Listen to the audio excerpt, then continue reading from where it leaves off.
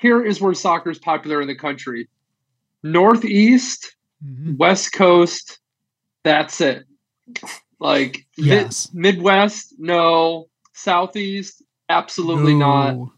Texas is yes, actually, but that's it. That whole like 4-hour circle that you draw from like lower Jersey to like through Connecticut, that's the hub of soccer in the country. There are no soccer players in Alabama. They're not allowed. You have to play football only. Like it's just declined. Florida, same thing. Nope, not allowed.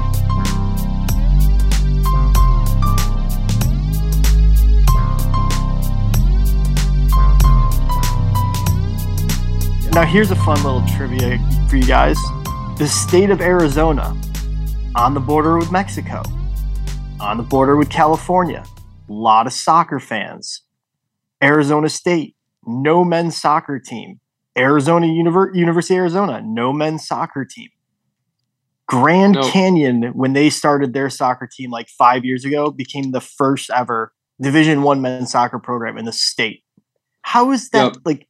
ASU has men's ice hockey, but not men's soccer. Makes no sense.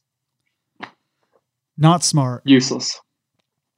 Well, they hired Herm, so their athletic department, not great. And Todd Graham. Never forget. Well, you got a new coach down there now, but we'll get to that. Exciting. We'll get to that. Yep. You guys ready to start? Yep, let's do it. All right. Yeah. There's so much going on, and with, we're recording on a Tuesday night, and the new rankings just came out, the playoff pictures clearing up. So much is going on. I completely forgot about Willie Taggart, but the Tarmac Report never forgets. And because this really is our bread and butter, any normal show, again, people who knew how to run a podcast would start by saying like, oh, the playoff rankings are out, and can Ohio State sneak back in? Not us. I will throw to my co-host Ryan Spillett in Phoenix, Arizona, right next to the Arizona State men's ice hockey team, to talk about Willie Taggart. Ryan, it's been a banner year for the Tarmac Report, and I don't want to put words in your mouth, but one of the all-time greats has just reappeared and disappeared from the Tarmac. Please give your eulogy for Mr. Willie Taggart. Willie, we got you for a third time. 3 different teams you've been on the Tarmac. 3 times we have been correct. Not only that, we have been correct within under 3 full seasons. Technically, he left on his own from Oregon. He was getting fired anyhow. He would have if he stuck around. It counts, but I just want to make sure we know technically he left on his own accord. He left before. He just resigned before he got fired. He did you can't fire me because I quit. Yeah, basically.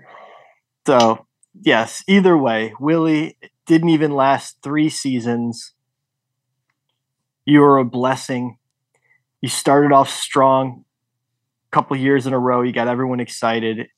And then over the last 2 years in November, the only team you've beaten is Florida International. Once. That's it. 1 in 10. So, starts off strong, ends pretty poorly. Exactly like his coaching at every team. He starts off strong with the other coaches' recruits and then fizzles out within 3 years. Don't worry, Willie, you'll have another chance.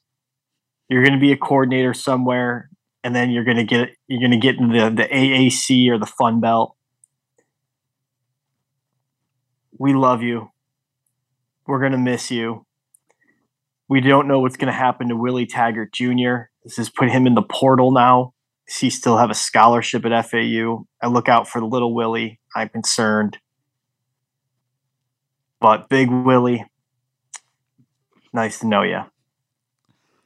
I think it's pretty simple.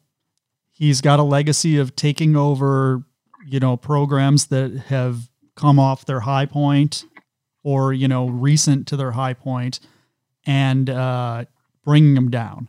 So the obvious spot, we've got a coach, he's got to go lower. He's not going back up to a bigger program. So what is a school that's at a lower level than FAU where he can take over, where perhaps they're coming off one of their best or their best coach ever who's going to move on to a better job? Deion Sanders, when you move on, yep, accurate. Bring in Willie. Actually, that's the answer I was going to give, but not the answer you think.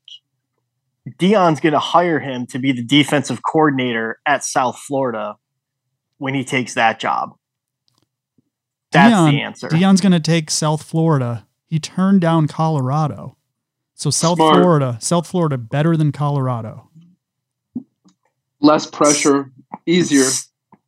Also has 3 times the students. It's so much bigger. Boulder is gorgeous, but it's small. It's like coaching at Ithaca College. It's small, dude. So it's obviously not that small, but South Florida, huge enroll, 40,000 students. It is actually a bigger school. Do you think the ceiling with all those recruits, even getting second tier recruits in the state of Florida, the ceiling is higher than Colorado? Yes, definitely. We saw it with Central Florida, right? They were right on the cusp of a New Year's, they made a New Year's 6 game and all that. So if you can do it at Central Florida, you can do it at South Florida. And in all that time, Colorado's been a total joke. Not even closely competitive.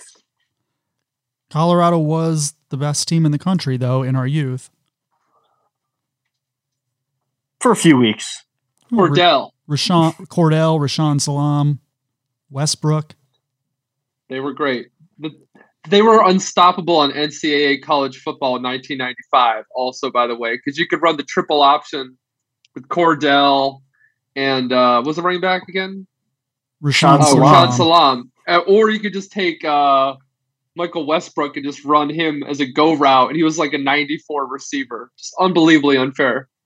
Speaking of washed up programs, any thoughts on the Matt Rule hiring at Nebraska? It's a really good hire for Nebraska. I mean, I think that's as good as you can do. He's turned around 2 college programs. But again, you're paying a guy $9 million a year with crazy expectations. If he doesn't win 9 games a year, he's going to be on the hot seat. Nebraska still thinks it's 1995, and they're supposed to be a top 3 team in the country. The key in life, let alone college football, is to manage your expectations, and they're out of their minds. It should be like Alabama, Georgia, and us, top 3 every year. You're like, no. If everything goes right in Nebraska in 2023, in how recruiting and NIL works and everything, they could be at best a 15th to 20th ranked team. I think that's good. You're a Midwest team that's not named Oklahoma. No one wants to go to college there. No one's leaving Miami to go to college in fucking Nebraska. Times have changed. And their ceiling for next year, is what Illinois did this year. Ceiling, yes. For next year, they can get better. Sorry, go ahead. And that's why the most important part of this hire is actually going to be his staff. Because as we're hearing, especially now that Frost is long gone, more stories are coming out crazy that he hired terrible people, which we talked about. I mean, he got hired. He's like, we're going to do offensive innovation. Then he's like, and I'm going to hire a 72-year-old offensive coordinator. We're like, that. And people just said he was, he was difficult to work with, and it was staff issues like crazy. So Rule, that's the most important thing for him. Like you said, recruiting and getting a staff. Rule needs to go out there and get Coach O on the phone and bring Coach O, the number 1 recruiter in the last 25 years of college football. Not head coach, not any other thing, but number 1 recruiter. It's indisputable. That's the guy he needs to bring in. You bring in Coach O to the Midwest, you can get some talent. Go Huskers. Go Huskers and Tigers. Always. One more. He's got to say go Tigers still. One more coaching major thing that just happened in the last couple of days. Luke Fickell to Wisconsin. I like this one. Again, Wisconsin's expectations have to be a little lower than they would have been 10 years ago. There's not going to be a second coming of Barry Alvarez, but you've got a guy who's proven in the Midwest, who, coached, coordinator and then briefly interim head coach at Ohio State. So no stage is going to be too big for him. He made a playoff with Cincy. So, again, about the best you're going to do, in my opinion. Screw them. Hire Jim Leonard. The more important thing is farewell to David Shaw. I had too much respect to ever put you on the tarmac. That's the more important coaching news. Enjoy retirement. Play some golf with your twin Tiger Woods. And then, be one of the best analysts in the game. He's going to be so good on TV. I hope that's what he does, and he's going to be a star. So too much respect to ever put you on the tarmac, and good luck in retirement. It's selfish of me, but knowing that, Manny Diaz will have one more good year at Penn State and then move on to be the head coach at Temple or someplace like that. Again, if there's a way to get Jim Leonard in there as like a co-defensive coordinator so that he can take over the head coaching or the, assistant coaching job next year or a year from now. I know it's logistically challenging, but get him in there. One of the big schools, somebody make room for him. Mm-hmm. I don't think he'll have any trouble finding a job as a coordinator or MAC 2023 if he'd like to. All right. Let's move on to important news. It's Tuesday, November 29th, as we record this. The rankings, the not final, but, penultimate college football rankings just came out. So as expected, Georgia 1, Michigan 2. I think we can safely say no matter what happens this weekend, both of those teams will get in to the college football playoff. Even if Michigan loses 50-20 to Purdue, I still don't see how you really drop them. You would have to bring in Ohio State over them, which doesn't make sense. So they're both in. USC at number 4 seems pretty simple to me. Win and you are in. They have the potential to move up as high as, number 1 even, if Georgia and Michigan somehow lose in some weird scenario. So USC, if they win, could be in at any one of the positions. If they lose, probably they're out and will get jumped by Ohio State. I would say almost definitely they're out. And then the one weird one is TCU. So undefeated, ranked 3rd currently. If they win, they're obviously in. Again, with losses, they can move up higher in the rankings. 2 and 3 doesn't really matter. And it's unlikely they'd move to 1. So a win puts them probably in that 2-3. I believe that's the Fiesta Bowl out by you guys. Mm-hmm. If they lose, this is where it gets interesting to me. Assuming USC wins, they move up to 3, TCU loses. Then you've got a TCU with 1 loss who made a conference championship game and went 1-1 against the team they're going to play, Kansas State, versus number 5, Ohio State, who got crushed just last week by Michigan, did not win their division, let alone their conference. And on paper, it seems like TCU should get the edge there. But of course, we all know what's going to happen, correct? 100%. There's a 0% chance if USC or TCU lose that they're staying in the top 4. Ohio State will 1,000,000,000%. TCU can lose in 12 overtimes to Kansas State with the 2-point conversion, like a miracle play of all time. Ball flies up there, hits an offensive lineman's dick, and they get the 2-point conversion. And they'll still move Ohio State into the number 4 slot over TCU. So if you hate Ohio State, like all of us, hopefully, root heavily for USC and TCU to win this weekend. So that segues nicely into the question I want to ask you guys before we get into the games and break down what we think is going to happen. What do you want to happen? I want USC to win. so that they make the playoff and Washington goes to the Rose Bowl against Ohio State, and I bet all my money on Washington. And then I want TCU to win again, so Ohio State goes to the Rose Bowl, and I bet all my money on Washington. It's really that simple. I have a theory that CJ Stroud will opt out of the Rose Bowl this year, along with his entire team, and Washington's the most underrated team in the country, and they're going to score 60 on those pussies, a.k.a. Oklahoma, as I call them these days. Yeah, so this is just selfish rooting interest. There's a look-ahead line. It would be Ohio State minus 13.5, and it's like that's my favorite bet in 5 years if that happens. The look-ahead lines are crazy. Ryan, what do you want to happen? Yeah. What's your ideal scenario? I cannot add anything better than what Dan said. I agree wholeheartedly, and I will not try to elaborate. Yeah, I'm with you. At this point, given the options, I think keeping it exactly how it is right now would be the best. Although I wouldn't, I mean, I know it's not really possible for USC and TCU to flip, but Michigan USC would be even better, I think. Ryan.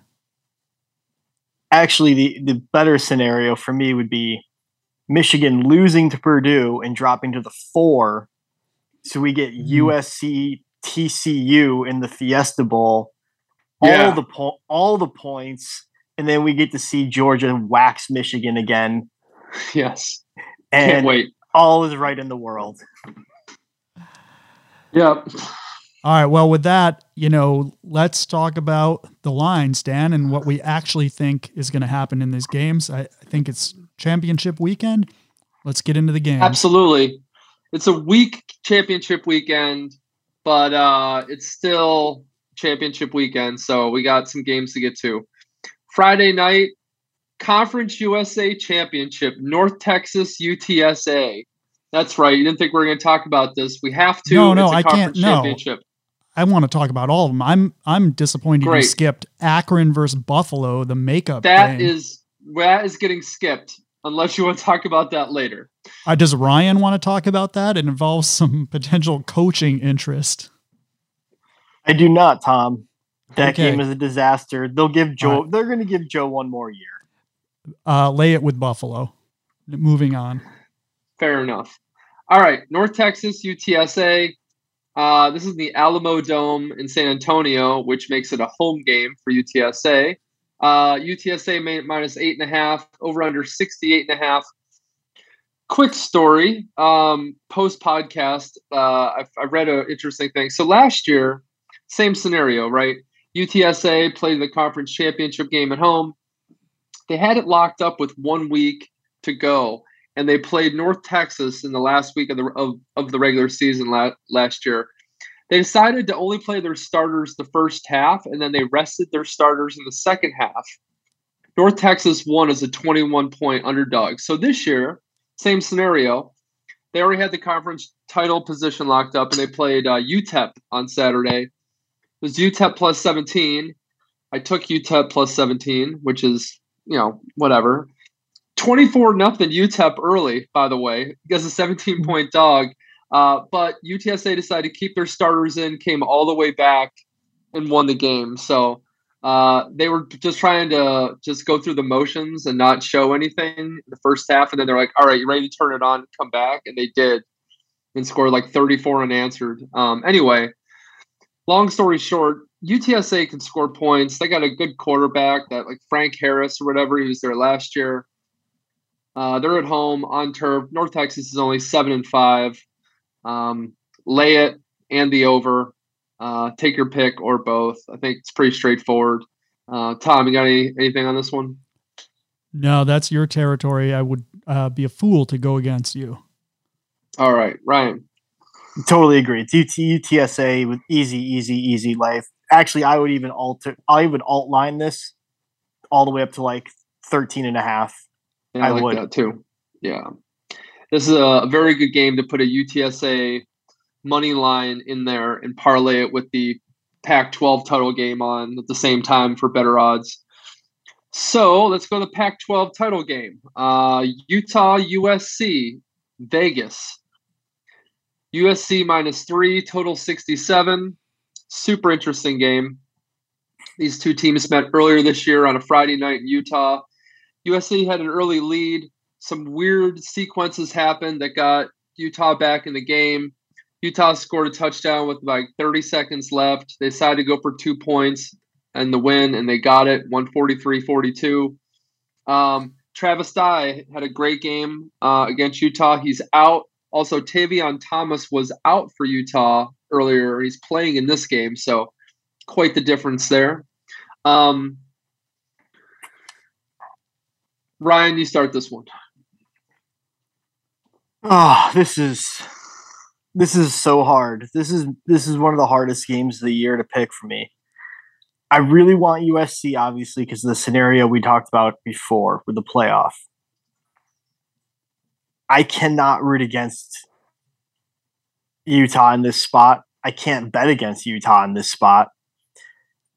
I can't bet on Cam Rising in this spot. This is a your opinion is wrong, potential here. I know it's not, Dan, but correct. That's coming later. I think Cam Rising is the your opinion is wrong quarterback because he is like series to series, no idea what's going to happen with that guy. He's the ultimate X factor in this game. Caleb Williams, if he's looking to absolutely lock down a Heisman, this is the spot to do it on a Friday night. He did the pose last week. Don't know how people took that, but he's going to do it again this week on a big stage. So 3 points, I'd probably take the USC money line. I wouldn't lay any points in this game at all. If I had to take points, I'd take Utah plus the 3, but USC money line. That's it. Tom Z. So I'm in agreement with the USC money line. Utah is not going to make it easy for them, but I think a few things put them over the top. The most important is the win and you're in, as we talked about. Lose and Ohio State's going to jump them. I mean, the drive and the meaning for USC is so much greater than Utah just trying to win the conference. So when you have a guy like Caleb Williams, who's just so, driven to be a champion and all he's been through, it's hard to picture him letting this slip away. And then you've got the Heisman Trophy, which he more or less locked up last week on primetime against Notre Dame. We know what Bino Cook says about the Heisman. You got to play for Notre Dame or you got to play against Notre Dame to win it. And I think he might have won it against Notre Dame, assuming he can win this game. I don't even think he has to have a great game. If they win, I think he's got the Heisman locked up. So you've got a Heisman Trophy on the line. You've got a playoff spot on the line. Their backup running back looked pretty good. I mean, it's USC. I know Travis. Super good. Yeah, I know Travis Dye. So fast. Missing. You never want to lose a guy like that. But, as what did Dabo say? Like, this isn't, they're not bringing in some guy from East Bumfuck Community College. Like, this guy looks really good. Addison has been limited and, I think he's back full strength, right? Oh yeah. He was great last week. Yeah. So, I know he's been limiting his plays, but like, he's looking great. The whole team looks great and they are playing at a higher level than they were when they first faced Utah, which I thought they were a little shaky earlier in the season. Utah's been up and down, so you never know what you're going to get, but their number one advantage, which we talk about all the time, is the home field, having to go to Utah, to desolate Utah to play. And so I think with all of those factors, but just most importantly, just how much this means for the Trojans, I think they are going to win this game by 3 points and make their way into the playoff. And then in Lincoln Riley tradition, get smoked first round. True. All right. Super interesting game. Ryan, great point on Cam Rising.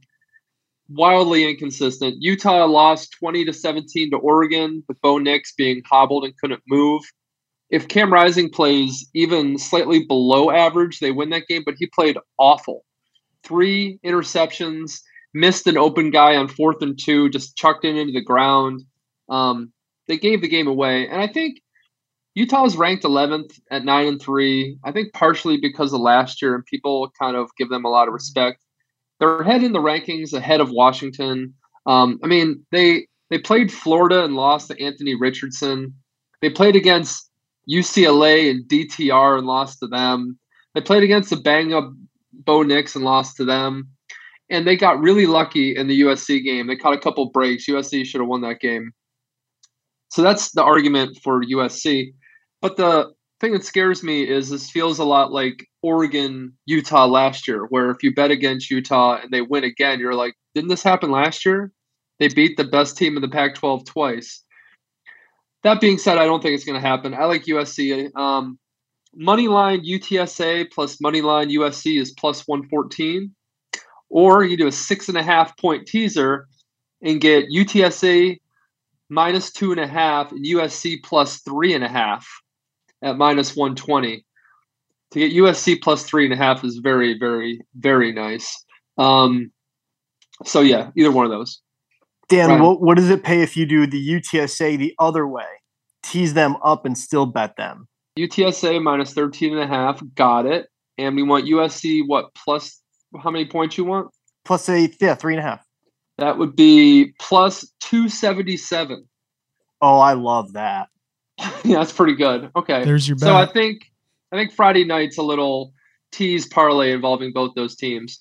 And I'd like to warn Utah and USC that after years of being a bunch of trash, Arizona State's coming for you because our boy Kenny Dillingham is en route. Did you guys see his press conference by chance? No, I didn't. Okay. Fantastic. He was crying. He's like, there's people who are in my wedding in this room right now. And he's like, all we need is the support of the Valley. He's like, I will bring it every day. And like, I am not sure about a lot of things in life, but I am sure that he will give more effort and time in his office than Herm Edwards did. What makes you think that? However many hours Herm was involved with Arizona State football a week, which is probably under 40, Dillingham will definitely triple that. And who knows if he's a good in-game coach and recruiter? I have no idea, but he will try so hard. Like, the guy is all passion, and he's so excited to be there, and he was just so thrilled. Like, he's from here. He's alumni at ASU. His wife went to ASU. His wife was crying on the flight flying back here to take the job. She was so excited to get the hell out of Oregon. Like, this is just like a perfect hire for Arizona State, and I'm really glad that they chose the right guy. Excited to see what happens for ASU for sure going forward. And honestly, since I've lived here 10 years, I've never rooted for them because it was Todd Graham and Herm Edwards back to back, and it was unrootable, just fucking terrible. Unrootable. Terrible. So yeah, I'm excited to root for Arizona State for the first time, and I'm definitely going to go to a game next year and go Arizona State football, which is fucking great. Why not? Ryan, what do you have any thoughts on this? Yeah, one of my favorite parts of the press conference was when they're asking him questions and he stops and he's like, he asks the question to the reporter. He goes, hey, do me a favor. Ask me if I'm going to keep Sean Iguanu on the staff. And he's like, are you going to keep him? Yes, I am. It's like, so cool. He told the reporter to ask him just so he could cut him off and go, yes, I'm keeping him. So the legendary local Chandler High School coach is staying with the local 32-year-old Scottsdale guy.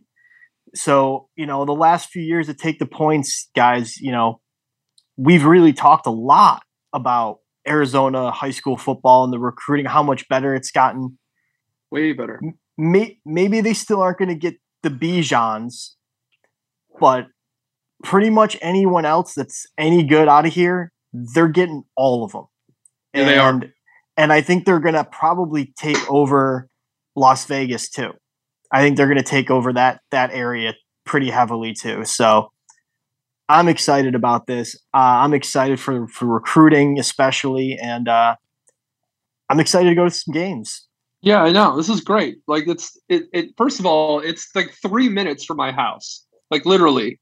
And like, there's always tickets available. It's not that expensive.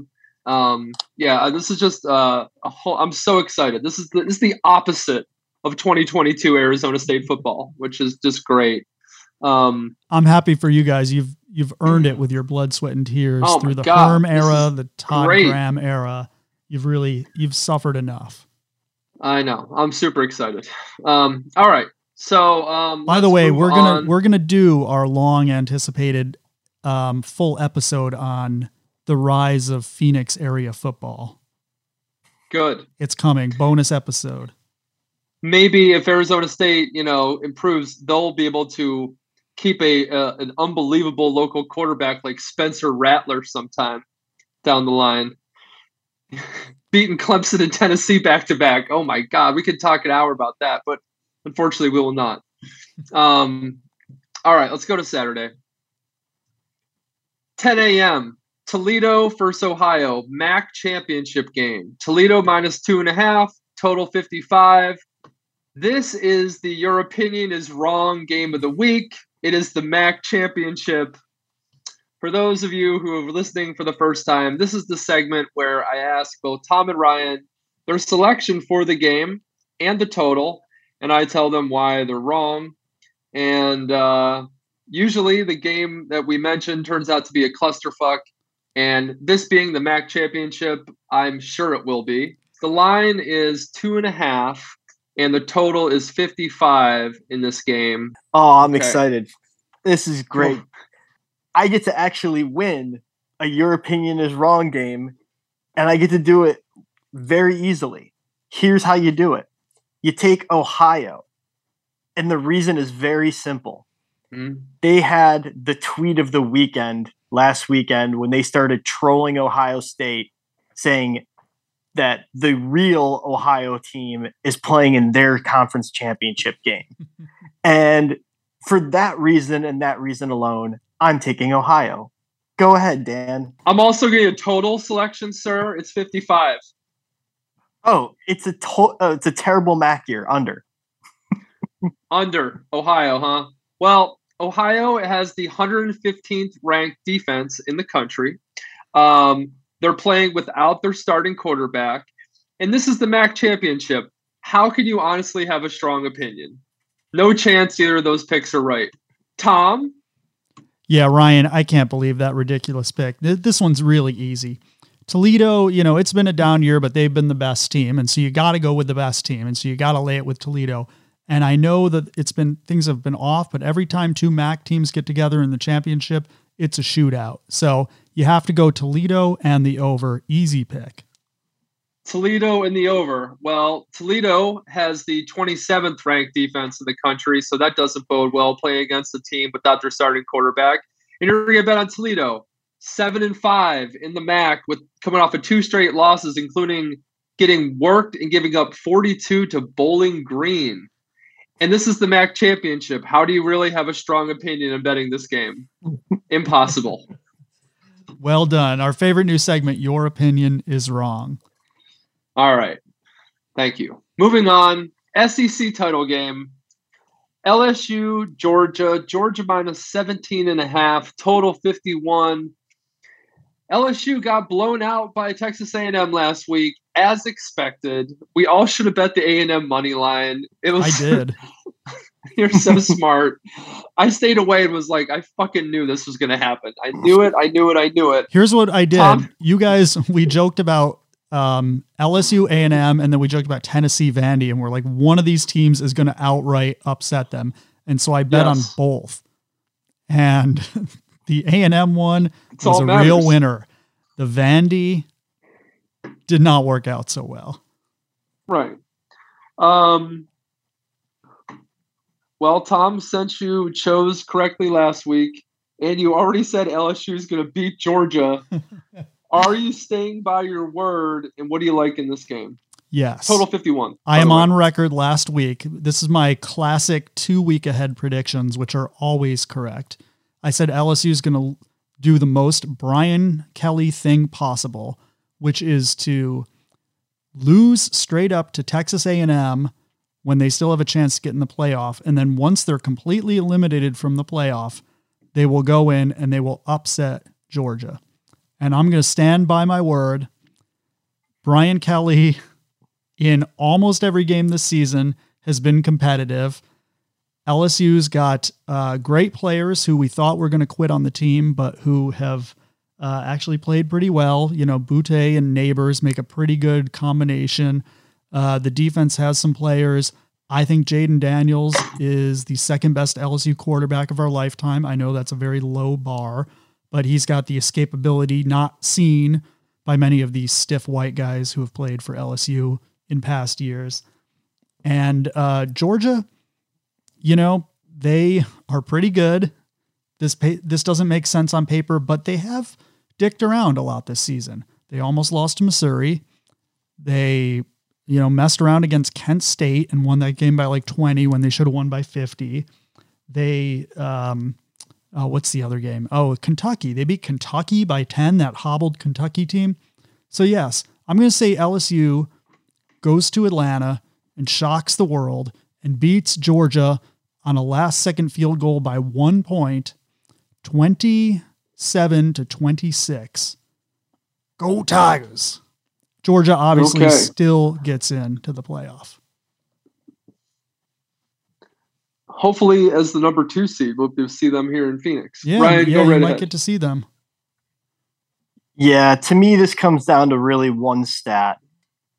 LSU's leading rusher is Jaden Daniels. He's 185 pounds. It's just, I'm sorry. Like, Georgia's defense is still Georgia's defense, guys. Like, when they need to turn it on, when they need to F somebody up, guess what?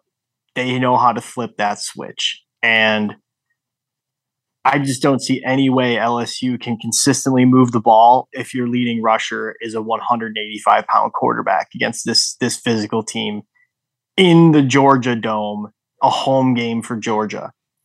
So I'm going to go 38-17 Georgia.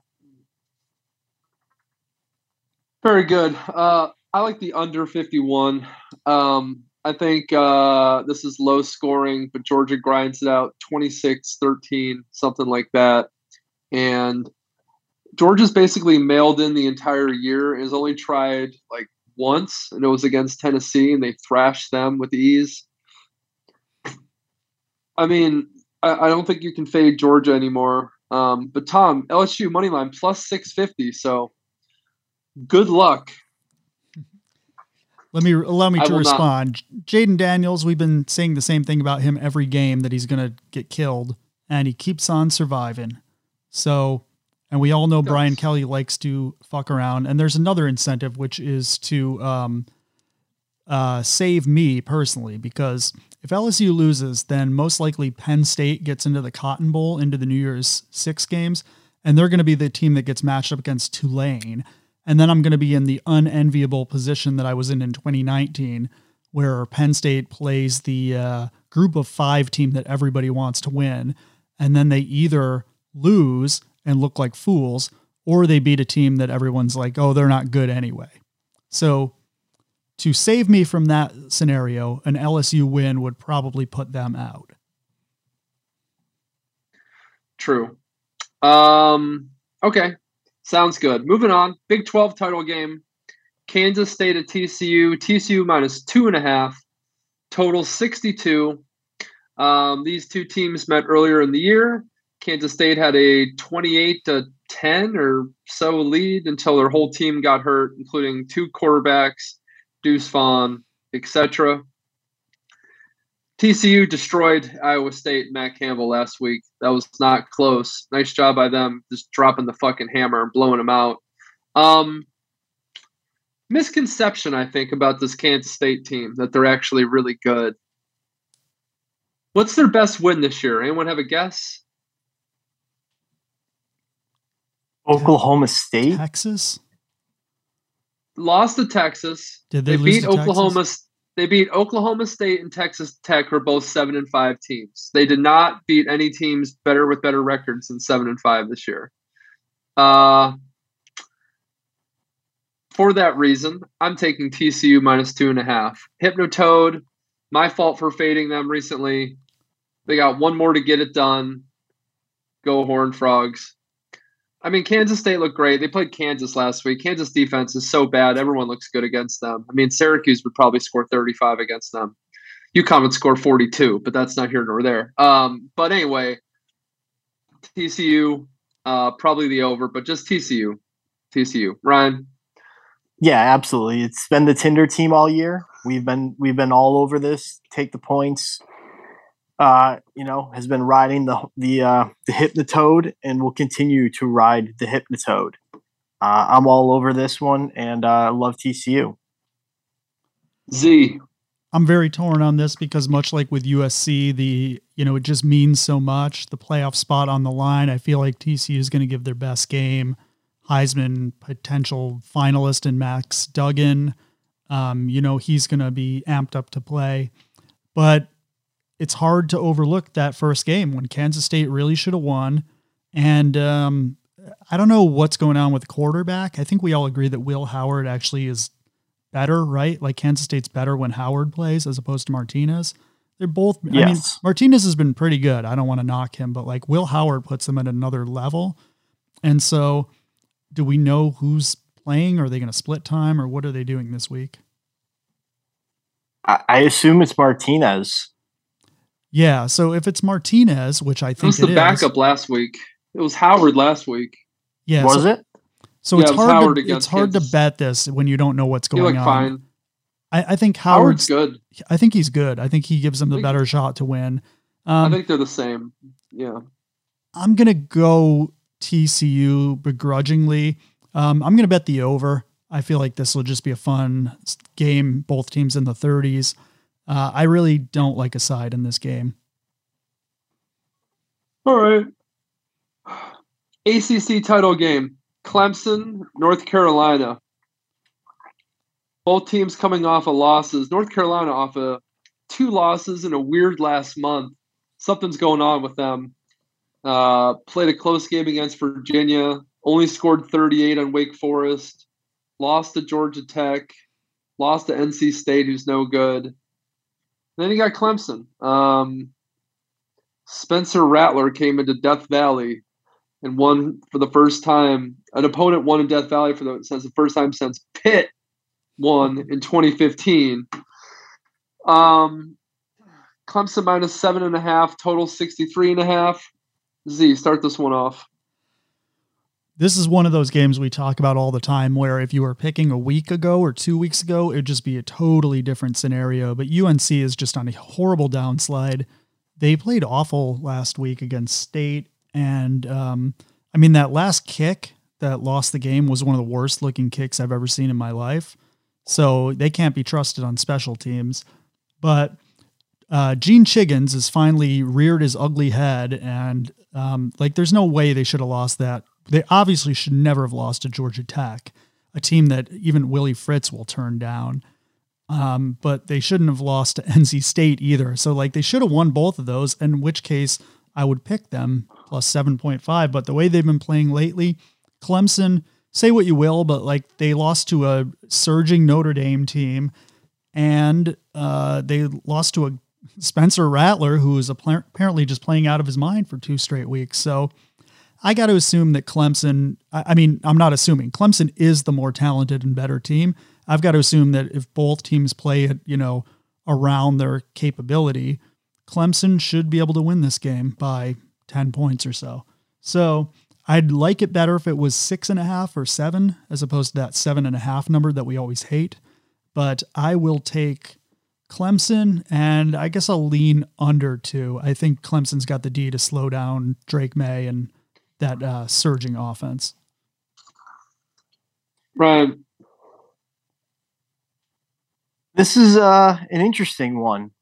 I think the big issue with North Carolina is they locked up their division and they locked up that spot in the conference championship game, regardless of their outcome in the last 2 games. And they just mailed it in completely. Dan, like you were saying earlier in the show about UTSA, just kind of mailing it in, knowing they were locked in. So yep. I think they've had this circled for 2 weeks. This is their Super Bowl at this point. They knew with their one loss early in the year, they probably weren't going to get in anyways. So this is 100% their Super Bowl. I'm going to take the points with North Carolina. I still don't trust Clemson. I don't trust DJ in a big primetime spot. I think May kind of blew his opportunity in the Georgia Tech game to get to the Heisman ceremony. A 16 of 30 is just not going to get – this is not good enough. But I like him in this spot. I like him putting on his I'm the front runner next year. Teams are going to start tanking next season for me. I'll be the number one quarterback. So – because he's got 2 more years. 2. Yeah, he's a true freshman. Okay, so he's going to get put up with that NIL, the National NIL Showcase game is what this is. See, I think that will be the bowl game where he throws for like 700 yards against Kansas or somebody like that. Ooh, that'd be great. Well, it's possible. North Carolina cannot be trusted in a bowl game. Don't bet them at all. Yeah, good point. I lean North Carolina plus the points as well, but I really like the over in this game. North Carolina, Gene Chiggins has been let off the hook facing Virginia, NC State, and Georgia Tech. So he's feeling pretty good about himself. Even if Clemson is a wreck, they'll still find a way to score points. They have more natural talent than all those other teams. Clemson's defense is also no good either. Yes, they have a great D-line, but the back 7 sucks. Their secondary got torched a lot this year. Wake Forest torched them. Rattler torched them. I think North Carolina scores in the 30s, and I think Clemson scores in the 30s or 40s against Chiggins. So give me over 63 in this game. Big fan of that, actually. All right, I think you guys have convinced me. I think I want to change to an over pick because as I think about it, you're right. It's those elite level quarterbacks have been the ones to hurt Clemson, whether it's Hartman or Rattler. I just called Rattler elite. You know what I'm saying now. No, edit that out, Tom. Yeah. Sounds good. Okay, a couple more games to get to here. Just because we have to cover all the championships. Sun Belt, Fun Belt, Coastal Carolina at Troy. Coastal Carolina does not have Grayson McCall. They lost by 40 or something last week to James Madison. Now they're laying 8.5. This game is in Troy. It's a home game for Troy. Pretty straightforward. I don't think you can bet Coastal Carolina, lay the 8.5 with Troy at home. Any objections? My favorite bet of the entire championship weekend is Troy. Yes, also my favorite bet of this entire week. And I just want to give a shout out to Ryan for being on Troy bandwagon several weeks ago. Yeah. Troy going for their 11th win this year. Very impressive. Dan, I'll give you a shout out too, because you were on the Kenny Dillingham bandwagon I don't know, week 5 of this year or something. Like you were talking about him before I even knew who he was.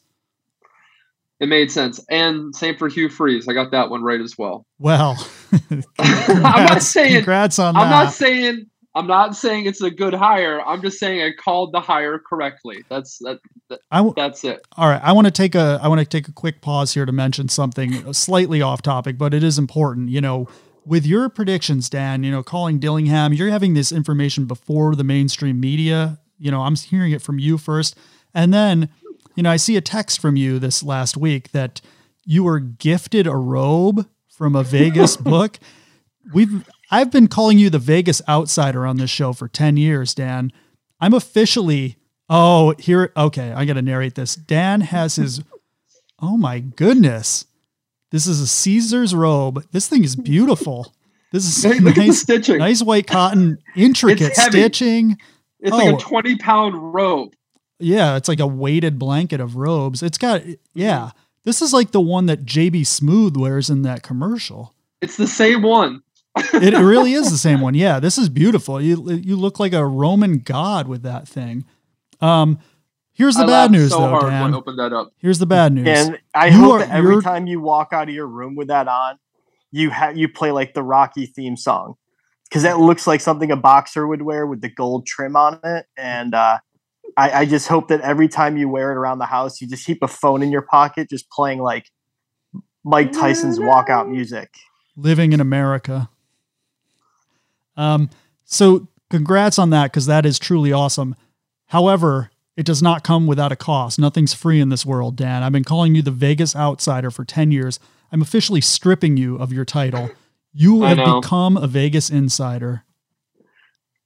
It's truly unbelievable. I don't know why Caesars likes me so much. They upgraded. I have a guess. No, that's not true. I barely even gamble on Caesars. I gamble on DraftKings and FanDuel, a little bit on BetMGM. Like Caesars is like 5% of my action, but so it's a come over to us type of gift. I don't know. It makes no sense. They also upgraded my like player account, so now if I get a hotel room in Vegas, I don't have to pay those stupid resort fees anymore, which is actually a really good deal. Jesus. It's huge. They heard about you. I know, it really is, right? And I got a gift card for $100 towards a Caesars property restaurant, and we have Harrah's Ak-Chin here in Arizona, which counts. So get to go down there and have a free dinner. This all happened in the last 2 weeks, so I don't know if they got confused by some other Dan Partridge, or they added some zeros to my account, or I don't know, or just I had a really good ROI on the year. Like I don't know what the reason it is, but the robe made me laugh so hard. I think they just heard word got out about you, and they're like, we got to get this guy on our squad, get him out of DraftKings. I know. Get him over here. There's a recruiting war for you, Dan. I'm going to take some money off of DraftKings and put it on Caesars and bet Caesars this weekend. Give them a little action. Thank you. Shout out to Caesars, unofficial sponsor of the Take the Points podcast. Awesome stuff. I'll take it. And now back to Vegas Insider Dan Partridge with more lines. Thank you, Tom. AAC Championship, UCF, Tulane. Gus Malzahn against the Green Wave. Willie Fritz is staying in town. John Lee or John Joseph, whatever, Plumlee at quarterback for UCF. UCF's a strange team. Somehow they lost the Navy 2 weeks ago. And then last week, fucking 46-39 to South Florida. That makes no sense. They're playing this game in New Orleans at Tulane Stadium. Tulane minus 3.5. Over under 56.5. UCF did beat Tulane in Tulane last month, 38-31. Does Tulane get revenge this week, Ryan? And can they cover the 3.5? Yes and yes. Team of Destiny gets to retain their coach. They get the little morale bump that they needed for this game. Being a home game is also extra beneficial for them. And yeah, I think that you go with the 3T parlay, Dan, of TCU, Tulane, and Troy. The 3T parlay is the way to go. Okay. All right. Z, thoughts? Well, it had to be 3.5, didn't it? That makes me hate this bad. UCF having just beat Tulane semi-recently scares me a little bit. But again, Team of Destiny, always just going to pick the better team in this spot in the home team. Tulane, they're playing for New Year's 6 place. They're playing for that game against Penn State. So I think they get it done. That's and right. Of course, we're going to fire an over in this game. Gotta do that. Thank you, Tom. Yeah, over is correct. Tulane in their last 3 home games has scored 59, 31, and 38. They've given up 28, 38, and 24. They scored 27 at Cincinnati in cold, bad weather last week, which means that's like 45 playing at home in New Orleans. Mm-hmm. UCF just gave up 39 to South Florida. They don't even have any players on their team. So, this total is only in the 50s. Just bet the over. Have some fun with that. Who the hell knows who wins? Could be a fluke turnover or whoever has the ball last, but I like the over more than anything else. Can I say, I know they're not as good as they were last year, but that win over Cincy, that's a quality win right there. It is. Absolutely. All right, 2 games left. Mountain West title game. Fresno State at Boise State. In Boise at Albertson Stadium. Kind of funny. Boise minus 3. Total 54. Boise, great turnaround this year. They told Hank Bachmeier to pack all of his shit. They went to his dorm room and just cleared it all out and said, get out, forced transfer. We've had enough of you. And then the whole team was like celebrating that he was gone. And then they just ran the table. They just haven't lost. They're 8-0 in conference. Back to old Boise. Their coach just won Coach of the Year in Mountain West. Looked like he was getting fired at the beginning of the year. He pulled a complete 180. But they're playing Fresno, who lost some games in the middle of the year where they didn't have Jake Haener, but he's back. And he's throwing touchdown passes all over the field again. So a little spooky. Problem, though, California team in Fresno going to Boise where it's going to be about 22 degrees and freezing-ass cold. We've seen this before. Teams don't do well playing in Boise in December. I have no idea. I lean Boise. Probably won't bet it. Ryan, what do you think?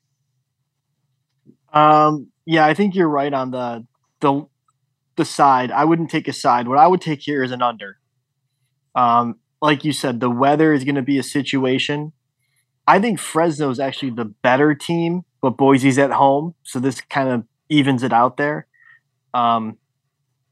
Fresno allows less than 3 touchdowns a game, and Boise gives up under 18 a game. So you got one defense gives up 17.8, one defense gives up 20.8. To me, this spells under 54. I think this game's going to be probably like a 20-17 type game. There you go. Z.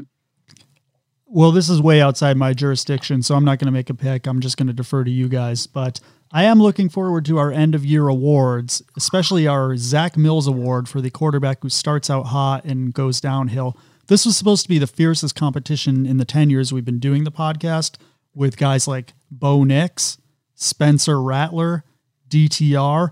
Oh, wait, they all just magically decided to be good. But there is one guy that you mentioned who has really come through. And we joke about guys who don't enter the portal, they're thrown into the portal. Bachmeier. He's our leader in the clubhouse. We're not going to spoil the award. Minus 600 to take home the award. Yeah, Spencer Sanders is plus 350 though. Oh, Spencer Sanders. I forgot about him. Does he have another year? You can't hide from us in the portal, Hank. Is Hank going to get a starting job somewhere? Is he going to be like UC Davis? Hank's going down. He's going down to FCS Montana, who's in like the final four of the. They're good. They're like in the final four of the FCS playoffs. That's where he's going to go. If their QB, like one of those teams, if their QB leaves, he'll go there. Pacific. He's going to Pacific University. That's my call. Put that on record. Okay. One more game, and I did this on purpose, just so you could be anxious the whole episode, Tom. Big Ten ready. Title game. I know you are. Purdue at Michigan. Big game. Purdue making the Big Ten title game despite 4 losses. They lost 24-3 to Iowa. They lost 35-24 to Wisconsin. Bounced back with a big 17-9 win over Nebraska. That is fucking terrible. Playing against Michigan, who just manhandled Oklahoma. I'm only calling Ohio State Oklahoma from now on. And we'll talk about that in a second too. This is a letdown spot. Can Purdue cover, win, over, under? Go ahead, Tom. It's 17.5 total, 52. The most dangerous team in America are the Purdue Boilermakers, only if you're ranked in the top 5. If you're ranked anywhere from 6 to unranked, Purdue sucks. But we know what they do to ranked teams. Last year, they beat the number 2 team in the country and the number 3 team in the country in that season. We know they've beaten Ohio State one year. They crushed Ohio State when they were ranked 2nd. So this is very, very dangerous. Aiden O'Connell's been great. Purdue's 4 losses, by the way, all to bowl-eligible teams. So including that loss to Syracuse. So it's not like their losses are what you would call quality losses. So they're a good team. I know the Big Ten West was a complete clusterfuck, but they're not a pushover. Unfortunately, they are running into a team that's just steamrolled their opponent and probably has the most confidence of any team in college football. So I think you're going to get a tight first half that surprises some people. And then I think Michigan's going to do what they do, which is just to physically overpower this team and just wear them down. And I think you'll see, much like they did against Ohio State or Penn State, etc., I think you'll see Michigan really pull away in the second half. So I think Michigan covers the game. I think it goes over mostly on Michigan scoring like 42 points on their own. And I think Michigan's going into the playoff, Danny, and you're not going to like this, but I think they got as good a shot as anyone to win it all. It's garbage. Ryan. Oh, boy. I can't pass on the Big Ten title game, can I? All right, I won't yes, pass. you can. You can. All right. Here's my play. My play is Purdue and the under. I'm going to take the points. I don't think Purdue has a chance to actually win this game, but that's a lot of points. Teams that score 40 points one week, it's really, really, really rare that they score 40 back-to-back weeks. It just doesn't happen that often. There's always a letdown, especially after that game, Ohio State. This is just – I know it's a Big Ten title game, but it feels like the biggest letdown spot of all time. They know a loss still locks them in. Like, I think they're going to kind of sleepwalk a little bit. I think Purdue's going to junk this game up bad. And I just think this is an under for me, but I think Michigan's going to take care of business. They're going to win fine, but I think Purdue maybe could backdoor something. So I'm going to take Purdue and the points and under. I would agree with you if it's like Ohio State in this spot, but because of the way Michigan plays and the way they beat people, I think it's just they match up really well against this weaker Purdue. Michigan, number one offensive line in the whole country, 2 excellent running backs, a quarterback who can scramble and, become another runner. And their defense, by some measures is actually better than the one last year with Hutchinson and Ojabu. So I think they're good, legitimately good. And I think they just overpower Purdue. I have one pick in this game. I'm taking Purdue plus 10 first half. I think Michigan jacks around in the first half, and then they pull classic Michigan and outscore Purdue 28-3 in the second half and win like 45-17 or something like that. Plus, I want to root against Michigan. So I'm just hoping Purdue can keep it close for a half and then, fuck it up after that, after I turn the game off. That's my pick. Yeah, that's exactly how I see it playing out as well. All right. Now, you would think that we're done, but we're not done. We have one more game to talk about because next week we're off. Navy, Army. Let's get that pick out of the way now. Army minus 1.5, total 34. Tom, Ooh. Go right ahead. Are they joining the Big Ten West with that over-under? It's too high. Too high. It's a little high. Army, Navy. Who the hell knows? I know Army beat UConn, and UConn's better than Navy, so I'm going to go Army. Okay. Ryan.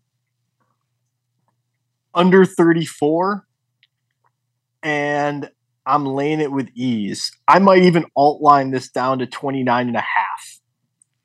This is in West Point, correct? Yes. Yeah, so you'll have some weather complications most likely by that point. That's correct, Tom. Once again, lowest alt under you can find. Circle it, bet it, book it. No one scored more than 17 in this game. We have a 12-minute drive with no points. Mark that down. Where they get stuffed. They're going to get stuffed on the opponent's 7-yard line. No. Under. This game comes in under every year. I don't think anyone scores at all. So under. So that wraps up Please talk to your new friends at Caesars and get a prop bet for that. 8-minute plus drive that results in 0 points. Minus 120. 8-minute drive that results in no points and a punt. Plus 375. I was gonna say the drive only went 38 yards, but it took 8 minutes. Yes, I would also like a prop for a highly likely for a quarterback punt in this game. Oh, I love it. Okay, let me see who I can talk to. Let me see if I can talk to JB Smoove, see if he can get it happening for me. All right. Well, that concludes this week's lines. Next week, there will be no show due to Army-Navy, and then we'll be back with Bowl Spectacular Part 1. All right. Well, I've done my job. Tom, anything you want to talk about? First is your comment that Ohio State is the new Oklahoma. I think it's obvious to us, but maybe you could just quickly explain what you mean. And I would like to know why they're the new Oklahoma as opposed to USC, who also appears to be a new Oklahoma. That's a valid point. Oklahoma, a lot of offense, but as soon as they play a physical team, they get manhandled. Now, you could say that against USC, but USC hasn't choked the game away yet. They only lost one game by 1 point. When Oklahoma loses, it's usually by like 28. They don't lose close games. So that kind of felt very Oklahoma-ish last week.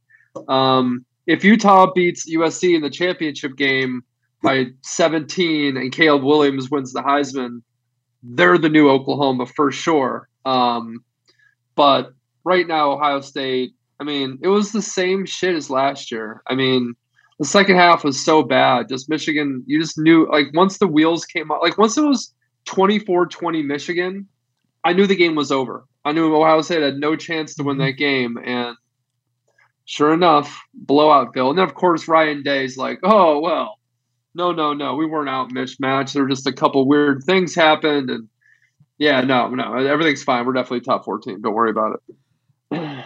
Next question. Continue.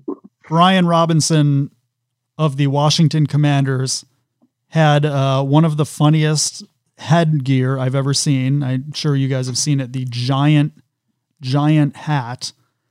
And he had a great quote that went with it. He's like, yeah, I sell giant hats. If you want one, hit me up, which is the weirdest thing I've ever seen. But my question for you guys, if you were to purchase a giant hat, what would you get on the giant hat? Would it be a team, something else? What would it be on your giant hat?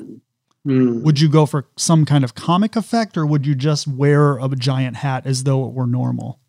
Would you be like nonchalant about it like Brian Robinson?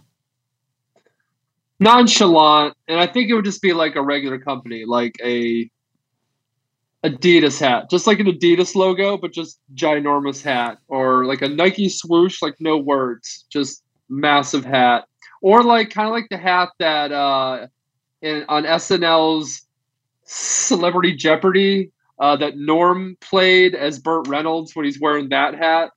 Mm-hmm. That basically is what I'm going for. Ryan, what kind of giant hat would you wear?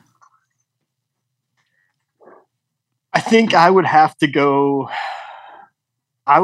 very ironic. I would do I would go like an old school, like Looney Tunes type of logo. It's good. I would go very, very ironic with it. So, or make it look like it's Elmer Fudd's hat. That's the other cartoon option is, because Elmer Fudd had the big giant hat. So I don't know, that would be my other option. Good call. I like the idea of playing it straight and just being like, what? This is just my hat. There's nothing wrong with it. I also think to throw it back to last week's episode, a starter brand giant hat. If starter is going to get back in the game, maybe giant hats is the way to get in. They have the giant coats. Maybe I like that. Make a comeback with giant starter hats. All right. Everybody enjoy the championship games. This should be a good one. We're poised to have the most interesting playoff we've had since the first one, I think, with some new teams, some fresh blood. So I'm really looking forward to it. And as Dan said, we'll be back in 2 weeks. with the first of our playoff series. So thanks for listening. Good night.